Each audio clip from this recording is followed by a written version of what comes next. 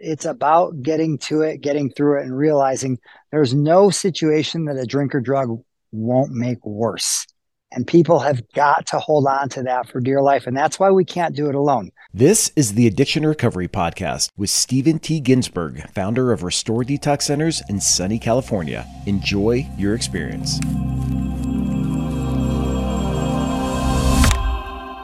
I don't know about you, Stephen, but there have been times in my life where I set goals and I'm like, okay, I'm going to do this. I'm going to refrain from this, or I'm going to do this better. And then, things are good. Like you have a good day and it's easy to keep those goals and those commitments. But then there's other days where you get like absolutely crapped on and it feels like your world is completely collapsing in on you. And whether I do it or not, or act upon it or not, sometimes in the back of my head, I have this attitude of like, screw it. I'm going to eat that chocolate bar. I'm going to go out for ice cream. I'm going to have that hamburger and fries and pizza, or I'm going to just go off my eating pattern. I'm not going to work out or whatever. So I imagine the same thing is true when you're working with people from a drug and alcohol addiction standpoint, where they get sober and they're living this life of recovery. And then all of a sudden, something inevitably is going to happen in their life. A family member is going to die, they get a divorce, they get fired from their job, or some traumatic event triggers something in their head where they say, look, screw it. I'm going to go out there and drink, or I'm going to go smoke that doobie or do that line of Coke or whatever their drug of choice is. Talk to me a little bit about this, because I know you have experience from your side when your mom died and you were in recovery during this time period. Steve, absolutely. This falls right into the epitome of one of the foundation pieces of ongoing sobriety, which really relates as well to life on life's terms. Things are going to happen when we get sober. Life is in session. The world doesn't stop because suddenly we stop doing the very behavior that was killing us. As you had mentioned, jobs are had, jobs are lost, relatives die, good and bad occurs. And one of the through lines is we just don't drink or drug no matter what. And that has got to be something consistently that we carry with us, because it all boils down to acceptance and understanding that nothing can compromise that pursuit where we're taking care of and safeguarding our sobriety. Yeah. I mean, but aren't there some circumstances where it may be warranted? I mean, what about on the positive side? It's like, woohoo, I just sold my company, or I'm having my 50th birthday party. And come on, it's just one glass of wine. Like, what's the big deal?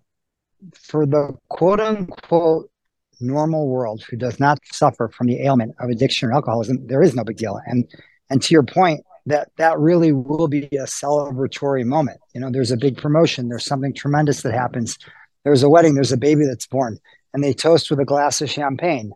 But always me and then we for the rest of the world.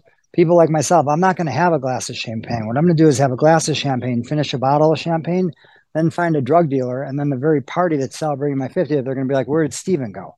Yeah. And that is just the difference between myself, anyone like me, and the rest of the real world. And yes, there's some celebratory moments and there's some cultural events that are tied into, and I think it's a shame, but that's probably a whole nother conversation for you and I. That very, very often, whether it's mourning a loss or celebrating a gain or a birth, we tie that moment of celebration in with alcohol, or even for some people with drugs and alcohol. I think that especially with people who suffer from addiction and alcoholism, you're going to do nothing but diminish the beauty of the moment, because now you are back to your age-old struggle, which is one is too many and 1,000 is never enough.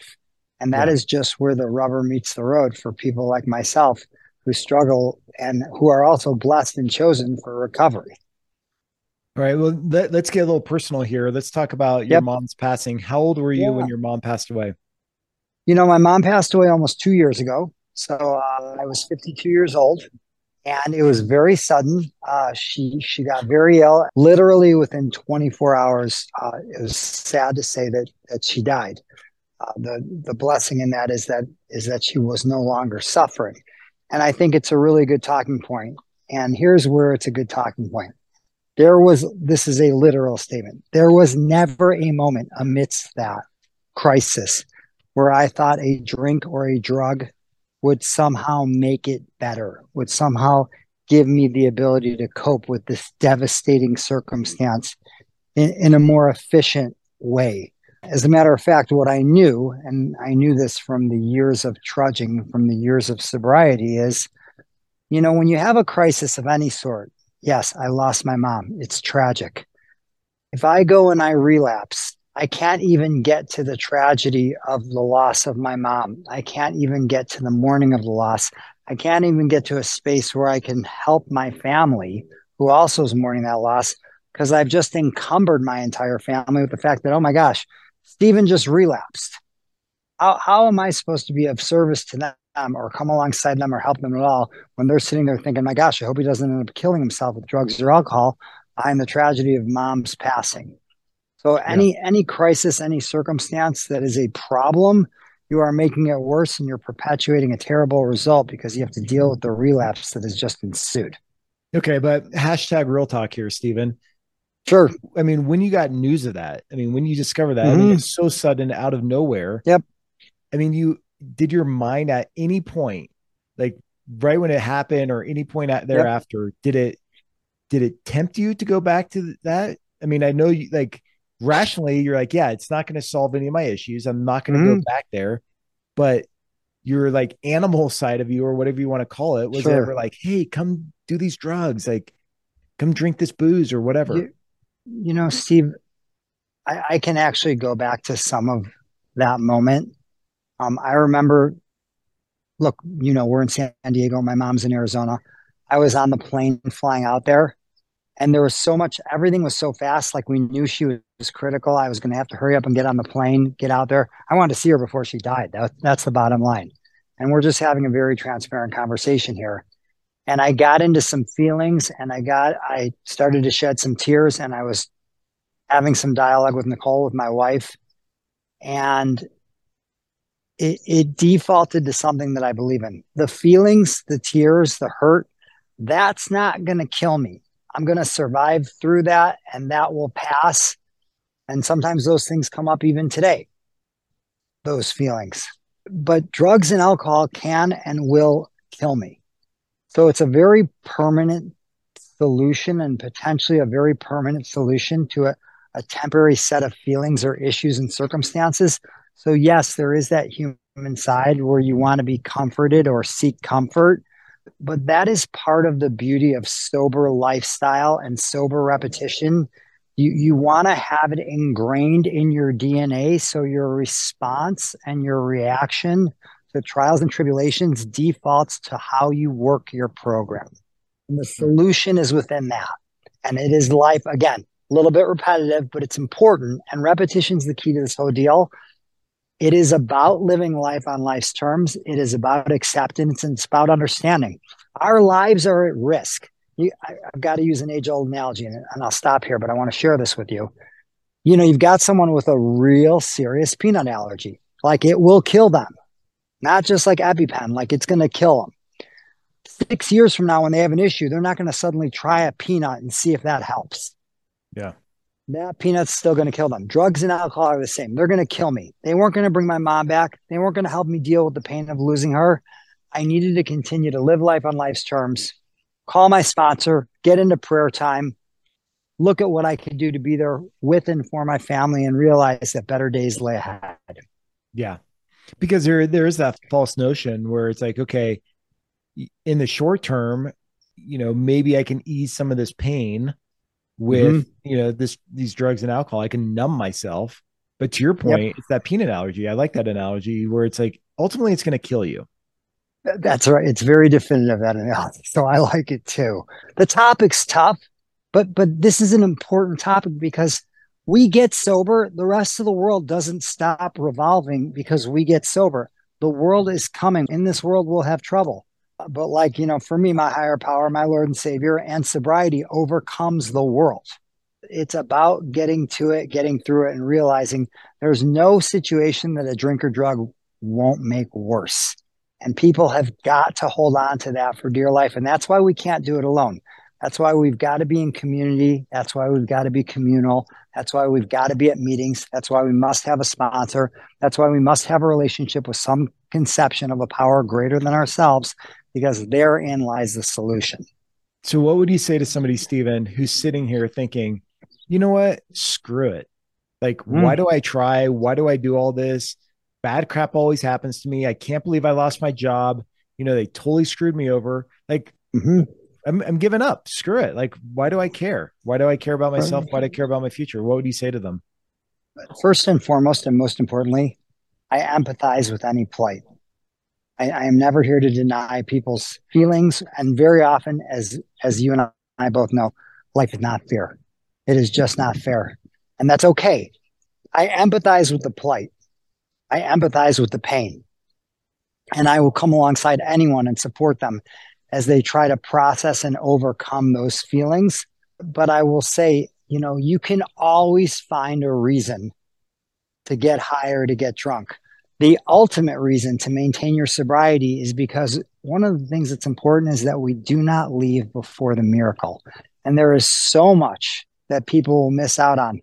That best day that is yet to come is just ahead of any of us, or that best hour that is yet to come, or that next breakthrough that is yet to come is just ahead for any of us. That all gets derailed. We miss that entire event if we compromise our sobriety.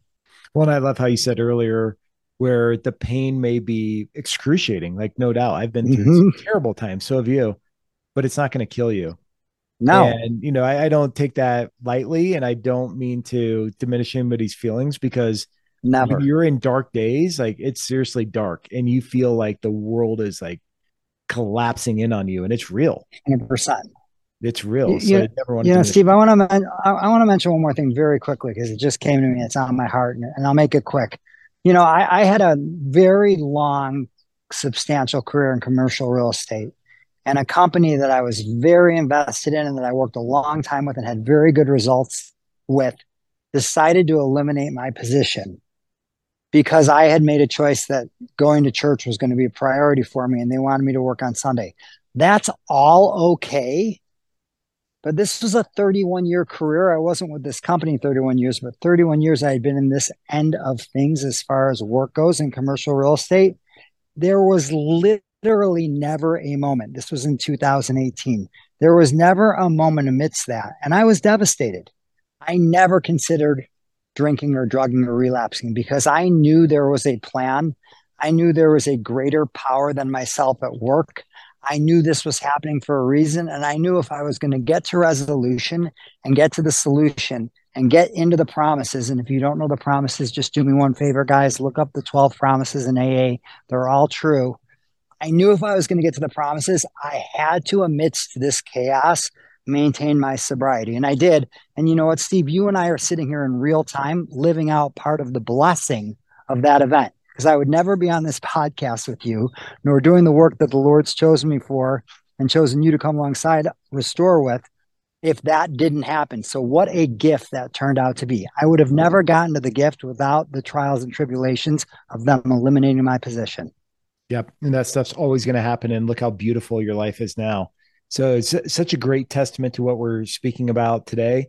If you're listening to this and you want to connect with us, it's very easy. You can email us at hello@restoredetoxcenters.com. Also, be sure to check out the resources that we've prepared for you on our website at restoredetoxcenters.com. We'd love to hear from you, Stephen. Great doing another episode with you as always. Steve, thanks for tackling such a huge and imperative topic. And if you are out there and you have anything on your mind or your heart, we really do want to connect with you. And just everyone stay safe, stay sober, and realize that we all have the opportunity a day at a time to live in the solution.